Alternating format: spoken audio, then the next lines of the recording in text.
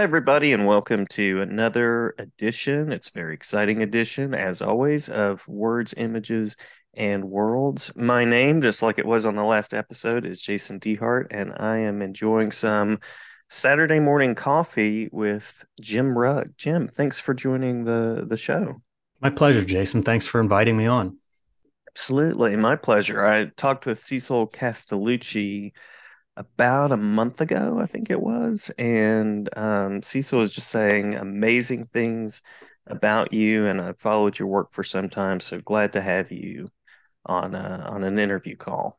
Cecil's the best, so her name may come up again in this interview. Uh, always want to give love to the creators and collaborators and all of that sort of thing. So, um, first question, pretty typical question for me because I'm always curious. What drew you to comics and the visual medium? I always say when you're a little kid, like everybody draws, right? When I was in kindergarten, first grade, everybody in my class drew. And by the time I get to about sixth grade, I think there's one other kid in my class that's still drawing. At some point that stops. I don't know if it's ever cool, but everybody does it whenever you're 5 years old, and then falls Hmm. away as you get older. I never stopped drawing. That was always something that I enjoyed. I guess it was something that, I received a lot of positive feedback on. And between those two things, I just kept it up. So, cut to middle school and high school, and I'm the weirdo in the back of the class with his head down drawing instead of paying attention. Although that's a little bit of a myth. There's a TED talk Hmm. by Suni Brown about the value of doodling in terms of retention and, basically like taking in information. So it's actually a plus. So all my teachers were wrong about that. But I just love to draw. And so when I'm about between 10 and 12, I'm not sure the exact time, I bought a comic book. And I saw the credits in the front of the comic book, the artists and stuff, and the drawings looked a lot like what I was drawing because I would draw wrestlers and I would draw like movie characters. So I was drawing these figures, and whenever I saw a comic book and I saw like superheroes and these characters, they looked like what I was doing in my notebook already. And I Hmm. saw names associated as like, oh, of course, this is somebody's job that they draw the Hulk or they draw Spider-Man. And from that point on, pretty much I just wanted to draw comics. And I would read about, books on the subject, how to do it, and just tried to develop those skills, pretty much from the age of, let's say, 12 on, maybe with a little bit of waiver here and there as I discover girls or, Hmm. start a day job or something like that. But for the most part, it was just comics, from there going forward. And I think it comes back to I just love drawing. That was definitely my first sort of, what pulled me in that direction. And then another thing that happens, I think I was in middle school whenever my favorite artist from Marvel Comics got together and quit working for Marvel and DC Comics. And this is like the Batmans and the Spider-Mans and X-Men, these big giant characters that we think of now with like all the movies. Hmm. The top artists looked around and thought, we don't own this. So they leave and they start their own publishing company called Image Comics, where they would get to create their own characters, their own books, and they would own it. And that became like a big, I was reading all the magazines because I'm trying to figure out how do you become a comic book artist. And suddenly my favorite artists are talking about characters and writing their own books. And so my dream goes from wanting to grow up and draw Wolverine to wanting to create my own characters and grow up and do my own books with my own characters. Yeah, that was such a unique time for comics, and I say that as just somebody that grew up in the '80s and the early '90s. To see those characters hit the stands, it brought something so fresh and so unique, while at the same time DC and Marvel were publishing like the same book in three different versions, and the big like collector's item boom of the early '90s. Such a interesting time. It's a great time. And of course, that's an explosion of popularity for comics because there were a lot of people that were sold this idea of, oh, a new Spider-Man book, buy that number one issue, and then you put your kids through college whenever you sell it. And of Hmm. course, that's not the way collecting works, because that Spider-Man sold 3 million copies. There was nothing rare about it. You can still find hundreds of thousands of those out there now pretty Hmm. cheap. Hmm. But it created a lot of excitement in the beginning of the 90s. And then whenever it sort of turns out that like this isn't a great investment, it's Beanie Babies or something, that just falls out. And by the end of the 90s, comics are in real trouble. Like Marvel Comics, a couple of years after these record setting sales on X-Men and Spider-Man, they declare bankruptcy at the end of 1996, and it's kind of like, what happened? So Hmm. I love the 90s. That was I was a teenager coming through buying comics at that time and really watching it with a front row seat. But they like go from the highest highs to like the lowest lows by the end of the 90s. So I agree with you. I think that's a very interesting time in comics, a great decade for it. But a lot of people look at that decade, and they're very critical of it. But if you Yeah. go back through, you can find amazing stuff. A lot of what we Oh, see yeah. today, like the rise of manga or the rise of graphic novels, a lot of that stuff you can trace back into the 90s and what various companies and creators were doing at the time. So I think it's a maligned decade by a Yeah. lot of people, but it's definitely near and dear to my heart. Yeah. And I mean, I kind of fell off from comics reading a good bit in the early 2000s. But now we're kind of in this renaissance of creative publications, the graphic novel boom. People are seeing their value for education, I think, more and more. So this is also, I feel like I've lived in two really good time periods of both the 90s and now of getting to see, okay, the medium is legitimate, and I think about kids like you were talking about in my classroom, and I'm always drawn to those kids. I'm like, that's kind of a bad pun, but I'm always drawn to those kids because I'm like, what? Hey, what are you making there? What's going on your page? That was such a big revelation for me whenever comics started to get into schools and libraries. And I can remember the moment it really like crystallized for me. I was doing a small press show. It was my second comic book show as a creator in the year 2000. And it was called SPX. It's outside of Washington, D.C. It's been going on now for almost 30 years, but it's mostly self published or independent publishers. So, not Comic Con with costumes and everything, but more of, I don't want to say a literary model, but definitely more of like people that are creating the books and then people who love the art form, Mhm. coming through. And this older lady stops at my table and looked very different than what I would see at comic conventions typically. And so we start talking, and it turned out she was a school librarian, and she was there because she wanted to reach every kid she could. And some of those kids Yeah. weren't interested in maybe all prose or traditional books, but she saw that there was momentum building with comics and with graphic novels. And I just remember thinking, like, this is amazing, because when I came through school, I graduated high school in 95, and I loved comics. I wore it on my sleeve, and I had art teachers and English teachers that had no interest in the subject. And Yeah. that was something I could do on my own time. And it's something I often talk about, like friends of mine who are a little bit older, who kind of fought the fight that comics are a legitimate art form or can be a literary form, and really fought for the validity of the art form. And at this point, I don't know that battle, it's been won. I think people accept comics now as being capable of great literary heights, incredible visuals. And Mhm. so you do see them in all these markets that, like, 30 years ago, you might not have found too much in the local library. And now most libraries that I visit have a great graphic novel section. My local library is phenomenal. So, Mm. I'm very lucky in that regard. Yeah, yeah. And shout out to librarians for fighting that good fight and putting the books out there and nourishing readers, like it's good stuff. Good stuff. Absolutely. Whenever they really started selling like the all ages and selling in the libraries and bookstores, I remember thinking, like, oh, we're going to be okay. Because comics had dipped, like in that late 90s period and the early 2000s, things were kind of bleak at times. But once it started to look like, oh, we've got a new generation of readers, we've got new outlets that are pushing comics, it really felt like, oh, okay, I'm good. This should outlive me. I should be fine. Just keep making comics. You'll be okay. Yeah, yeah, absolutely. So you might have already answered this, but what do comics allow you to do when you think about yourself as a storyteller? What is it about comics that kind of supports that for you? They allow me to do anything. One of the great things about comics is they're very, very inexpensive to make, like a low barrier of entry. So if you have a specialized interest, or if you're just starting out, or if you want to do something that you don't want to try to get past, gatekeepers in a traditional publishing, realm, you can do it yourself. You can publish online at this point. So like you can reach your readers directly, which is awesome. And I would compare this to something like film or animation, where like you probably need a big creative collaboration with performers and technical people, distributors, marketing, all of this stuff. In comics, you don't need any of that. So you have this very potentially a very intimate relationship between you, the storyteller, and your audience. And that's amazing. It's really awesome. And it allows for a unique vision, which is one of my favorite things in storytelling, whether it's coming from me or something that I'm reading. Like I want to see this different view of the world than my own view.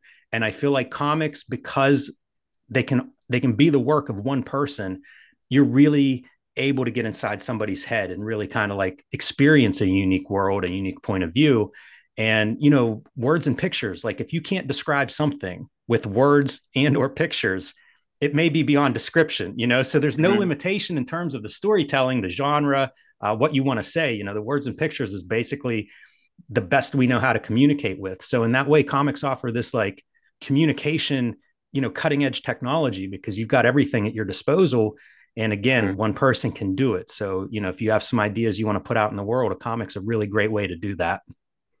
Yeah, we're a good bit into the questions, and I haven't mentioned some of the things that you've worked on. So you've got Hulk, you've got Street Angel, you've got The Guild, you've got Plain Janes. Any other big Jim Rugg titles that are out there that you want to make sure to Yeah, a drop couple in? of years ago, whenever we first experienced the lockdown began, I did my first crowdfunder for Octobrion in 1976, the world's first blacklight comic, and it was printed with fluorescent inks. I my background is in graphic design and print production, so Mhm. I'm able to, like I often send my comics directly to the printer because Yeah. like I prep the files. It's what I used to do for a day job, but it allows me to do some technical stuff. And so a couple of years ago, I did a blacklight comic using fluorescent ink and using a technique that I don't think anybody else really uses. Um, I was working a lot with a publisher called Ad House Books. They published a Street Angel collection of mine, an Aphrodisiac book, Hmm. Super Mag. And I have a really good relationship with the publisher, Chris Pitzer. He worked as an art director who specialized in print. So often, whenever I have these ideas about, hey, I think we could do fluorescent ink and it'll work this way, he's the guy I go to, we kind of bounce Yeah. these ideas around. And so he helped me a little bit with that, but he basically said, yeah, I think this will work. And it did work. It was a really awesome, fun project, but it's one more of those kind of like comics are very playful to me. Like if you make Yeah. a comic book and say it didn't work, say my ink ideas turned out to be, okay, that was unsuccessful, you're not losing your house over a comic book that's misprinted because it's a couple $1,000s or something to print a run of comics. Hmm. So I appreciate that experimental part. And, I think that informs my other work. I think it informed Hulk Grand Design. I think Street Angel is built on that. Um, Hmm. did you mention the Plain Janes? Yes. Yeah. Okay, yeah. So that's a young adult graphic novel that I did with Cecil Castellucci, one of my early works, and then one of my recent works because we started it in the early 2000s, before young adult graphic novels were a popular genre. And Hmm. then it kind of went away. We didn't get to really complete it. We had talked about this bigger epic.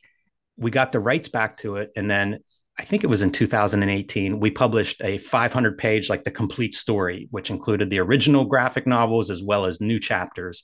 And very rewarding to do. But, it's one more of those things that when we started it, it was pretty experimental, the idea of doing a young adult graphic novel. By the time we Yeah. finished it 15 years later, it was like, oh, young adult graphic novels are huge now. So kind of Huh. interesting Yeah. how those things go. And you were on the cusp of that. I Yeah, mean, I getting out there often and doing say that. that it was like the first young adult graphic novel. It started because DC Comics, these are the publishers of Batman, Superman, Wonder Woman, but they're also the publisher of Sandman. And Hmm. Sandman really kind of changed certain things in the comics industry because of how successful it was. And again, it was sort of that literary model, and they were selling book versions. One of the editors of the imprint that Sandman came out of, Vertigo, was Hmm. Shelley Bond. And she's an amazing editor, continues to do amazing work up to this day. But at the time, she has this idea for young adults. Prose is very popular. Why don't we have young adult graphic novels? And she starts a young adult graphic novel imprint with DC Comics called Minx. And that's how Plain Janes came about. And that's how I met Cecil Castellucci, and we started working together on the Plain Janes. Nice, nice. I love I did not know that. I did not know the history behind some of that. Of course, I remember Vertigo, and I mean, you can't forget Sandman once you encounter that, and living through that time period. I mean, yeah. So, I was going to ask about collaborations, but you maybe hat tipped this already. Any really robust collaborations that you want to throw I've out there? mentioned some of my biggest ones, which are Cecil Castellucci, Shelley Bond, my editor, and Chris Pitzer, my publisher at House Books. The other big collaboration in my life is Ed Piskor. I'm based Hmm. in Pittsburgh. I'm a cartoonist here. I've been making comics and living here since 2000. Ed Piskor grew up in Pittsburgh, still lives here. And we encountered each other very early on, like maybe 2002, as local creators. So we started getting together, started, carpooling to comic book shows, kind of talking shop, showing each other our work in progress, stuff like that.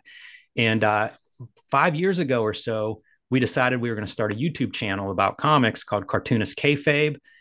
Whenever the lockdown happened and everybody's kind of sitting at home with time on their hands, we went Hmm. daily, and we've kept up that daily pace ever since. So it's a big collaboration. It's outside of making comics, but it's still just clearly, based in comics. We talk about Yeah. comics that are influential to us or popular comics. We interview comics creators like everybody from Todd McFarlane to Kevin Eastman and Peter Laird, the creators of the Teenage Mutant Ninja Turtles, reunited on our show. We go through Nice. some of their issues of Teenage Mutant Ninja Turtles to kind of talk about what was going on whenever they created this or that. Um, we talk craft, how we make the comics we make. So it's just a lot of comics talk from a lot of different directions, but it's become a big part of what I do in terms of comics and probably how people find my work. Yeah, I know that. I love the things that you can do now with sharing on YouTube. And um, you mentioned, was it SoundCloud? Is that what you Mm-hmm. mentioned earlier? Because when I was, again, it's kind of nostalgic here, but when I was a kid, the biggest connection that I had to the how-to of all of this was a VHS tape of Todd McFarlane talking about making comics. I was like, what? Yes. You use a toothbrush for that? So that Comic just Book sticks in my mind. Greats, I think, was the name of that series. Yeah, I had a couple of those. Had a couple of them. Um, so the next question is sort of based around Street Angel, and then I also have Hulk as part of that. But we can talk about any of the books that you want to talk about. I'm just curious about some of the inspiration behind the storytelling approach that you take. Like what inspires Street Angel, or what inspires your vision of the Hulk? Street Angel was my first published work. I had been making mini comics, which were just like photocopy them and then take them and kind of sell them at these little conventions or trade them with my friends. And I had been doing that for a couple of years and kind of getting better as a comic book artist. And then I started working with a coworker of mine at my day job. I was a graphic designer. This guy was a technical writer, and I guess he still is technically. But we ended up crossing paths at work, and I was like, "Oh, he's a good writer. I should have him read my scripts or read my comics and give me feedback." And pretty soon, that just kind of grew into us emailing back and forth ideas. And Street Angel grew out of that. And Street Angel, for anyone unfamiliar, is this homeless. I describe her as a homeless ninja on a skateboard, but she's this homeless girl that's, we're not sure how old she is, but let's say about 13. She lives in, a bad neighborhood that's overrun with ninjas, mad scientists, alien monsters, things that you would see in a superhero comic. And Mhm. she is an unmatched martial artist. So I always say she never loses a fight, although she has lost some fights in the comics. So you got to read the comic and see how that works out. But she's a real badass. And the way she developed is I was bored with comics. It was the early 2000s. I would go to the comic book store on New Comic Book Day, and it was a lot of like Batman, Punisher kind of characters. And I had outgrown that, I guess. I just wasn't Yeah. excited by it. It felt like it was kind of a narrow market, like what they were serving up on New Comic Book Day. There was a lot of sameness. And Street Angel Mhm. was my attempt to like, let's do the opposite of what is being sold. Probably a stupid marketing strategy, maybe, but I wanted something different. And, I didn't see any books like that with like a young protagonist, quasi young adult kind of story, and they were fun whenever we started doing them, and all the way up till now, because we've done several Street Angel series and books. They're all self-contained, and this is the time when graphic novels are starting, so a lot of the books that are coming out, like the Punishers and Batmans, would be it'd be one part of a long series that you had to buy a bunch of different books and read over several months.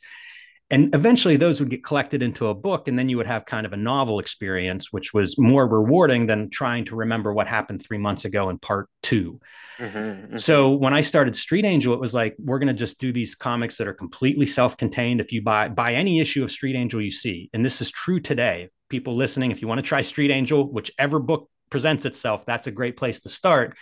And it was this idea of just making the kind of comics that I enjoyed and that I wasn't seeing. So fun comics. I still like a lot of superhero tropes. So you see, it's a very dynamic, action-packed adventure style comics. There's humor in them, but it was, again, just trying to do something that was different than the sameness that I was seeing everywhere. And it's kind of it's I think worked well because I've come back to the character throughout my career. As I finish one project or have some time in the schedule, I'll do more Street Angel. And the character is very versatile to go through a lot of stuff. There are stories with her and her friends. There are stories with her being down in the dumps, and just a lot of variety there. And maybe with the rise of young adult, I see more and more potential as to, what can you do with a teenage protagonist? And teenagers are sort of emotionally exaggerated, so they Right. lend themselves well to storytelling subjects. Very much, very much. Yeah. And I love that idea of sort of crafting the story that you want. When you look out there and you're like, oh wow, there's all of this, because I still feel like that happens. We have the sameness. We have, okay, the rebranded issue one, the resets on the universes and all of that. And some of it's interesting, but to get to read something that kind of still plays to the tropes but takes a fresh approach, so rewarding to get to enjoy. I've done it a lot in the projects that I take on. Like after Street Angel, I did a book. Well, I did Plain Jane's after Street Angel, which again was one of the first young adult graphic novels. I did a book called Aphrodisiac that was Hmm. inspired by the blaxploitation films of the 1970s, and I started watching those movies and was really inspired by them. And so I started looking for comic books that were like, okay, are there comic books that are the counterpart of this? And I really didn't find what I was looking for, which is how Aphrodisiac came about, because it was like, well, then I'm going to make one. um, Hmm. the Blacklight comic book that I was talking about earlier, I looked all over the place to see, like, are there Blacklight comics? And there really aren't. So it was like, okay, I'm going to make a Blacklight comic. So yeah, I'm with you. If there's the thing that you're looking for and you can't find it because maybe it doesn't exist, or, there's barely any representation of it, it's great for a storyteller. It's like you get to now, like, go explore this new frontier that you're thinking about, whether it's a subject matter or style or any of that stuff. Like sometimes I have a technical idea and that'll be the beginning of the story, because it's like, well, I think this will work. I don't see it anywhere. What's a good story to show off? Fluorescent ink or notebook drawings or whatever the case may be. I think it's a good way to work. Although as the internet has proliferated, I feel like it's harder and harder to find something that doesn't exist. So, if you find that, jump on it, because that's kind of the Yeah. gold mine. Yeah. Well, and the creative possibilities. I mean, I'm one of those people that just kind of like roams through what's out there and looks at the Amazon recommendations and looks at NetGalley and, always trying to find the different things. So, I um, also personally like, you can show me something good or show me something I haven't seen before. And I will mhm, almost always pick the thing I haven't seen before. And I don't know if that's just a personal thing or if people tend to feel that way. But when it comes to comics, like if you're doing a superhero comic, I've read a lot of superhero comics. If you're going to show me one that's a new top 10 superhero comic for me, it's very rare for me to encounter that now, just because, like, I've read the Watchmen's and the Kingdom Comes and the, Death Rays, depending on your right. taste, whatever you put up there. Like, I've read a lot of that stuff. So it becomes harder the more you consume to be impressed by the quality of something that, like, well, I don't know. I've read 15,000 superhero comics. Where's yours Right. rank? But if you show me something I've never seen before, now it's a whole new playing field that you're presenting me with. And Yeah. that's exciting. It's exciting for me as a fan and as a creator. Do you have current things that you can talk about that you're exploring? You mentioned that you go back to Street Angel quite a bit, but any other projects or web spaces or anything like that that you want to share for listeners slash readers slash Yeah. viewers? I have a Patreon, patreon.com/Jim Rugg, where I post new comics work. And I actually have been doing some nonfiction short stories there. And I just sent a collection of those to the printer. I'm self publishing a comic book collection of like three of those short stories that I will be bringing to an upcoming comic book convention, which are kind of my deadlines. If Yeah. something's happening, when I have something new there. So yeah, I have a new comic book coming out called True Crime Funnies that'll be debuting in a couple of weeks, and after that, it'll be up on my website, jimrugg.com. So that's kind of where I'm at right now, is just like making stories, mostly short stories. I've become a fan of that because it allows me Hmm. to, again, experiment, try stuff, see what sticks. And some of these short stories likely will continue on in subsequent chapters, and keep going in that direction, because so far it's been very enjoyable. It's nice. And we'll link the website in the podcast description. Any go-to comic shows for you that you're going to be appearing at and I will be regularly in North Carolina in a couple of weeks for Heroes Convention, and as will I. As will I. oh, great. I'll see you Yeah. in person. That's a Yeah. great show. I've been doing that show for over 10 years, and it is just so comics focused. As a comic Mhm. book fan first, I love it. Lots of comic book artists, lots of comic book sellers. And when I say Yeah. comics, I mean graphic novels, everything that is comics. But Yeah. it's a great show, and it's a great atmosphere. The people that have put it on, I've gotten to know from Heroes Aren't Hard to Find, a local store there, and it feels like family. And I don't know if that's Hmm. I hate to make a judgment like this, but maybe that's a Southern culture thing. I'm from Pittsburgh. Could So, be. Could be. it's a different, you feel like you're in a different place, and it's a very warm atmosphere. I love it. And it's a room full of people that love comics. So it's pretty nice. I'm also going to be at Baltimore. I think it's in October, September or October this year, Hmm. Baltimore Comic Con, which is another big comic centric show. And we've done that a few times. That's actually where we started Cartoonist Kayfabe 5 years ago. Nice. So this will be like our 5 year anniversary of Cartoonist Kayfabe at Baltimore Comic Con this year. Very cool. I've heard good things about that show as well. I'm going to have to make my way to Baltimore at some point. It has a lot in common with Heroes. There are a lot Yeah. of great comic book creators there, and there are a lot of comic book salesmen there. So if you're looking for, that back issue or a graphic novel or a favorite artist, those are the kind of shows that you can really go and score those things. Yeah. Yeah. Definitely. Yeah. Well, I think that's all the questions on my list. Did I miss anything that you want to make sure to put out there? Oh, you know what? I think you might have asked me this, and I might have glossed over it, but about the Hulk. One of my Yes. recent Yes. big projects was a book called Hulk Grand Design, which retells the entire history of the Incredible Hulk.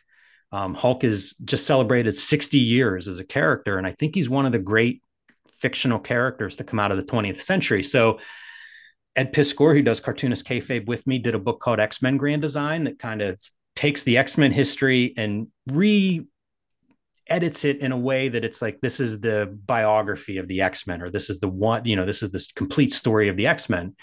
Fans loved it. It sold well. And so Marvel looked to do more of those.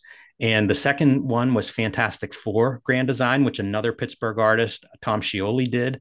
And then they asked me about doing one, and Hulk was my first choice. They said yes. So that was like my lockdown book. And Uh, it retells the entire story of the Incredible Hulk. And my approach with that is, I wanted to pay homage to all the different artists, the significant artists that worked on Hulk, because every time a different artist drew Hulk, it seemed like they did their own version of the Hulk. And as a little kid, when I'm like, I loved Hulk. So when I start reading comics and thinking about I want to draw comics, I'm seeing all these different artist versions of Hulk. And I start to realize different artists have different styles.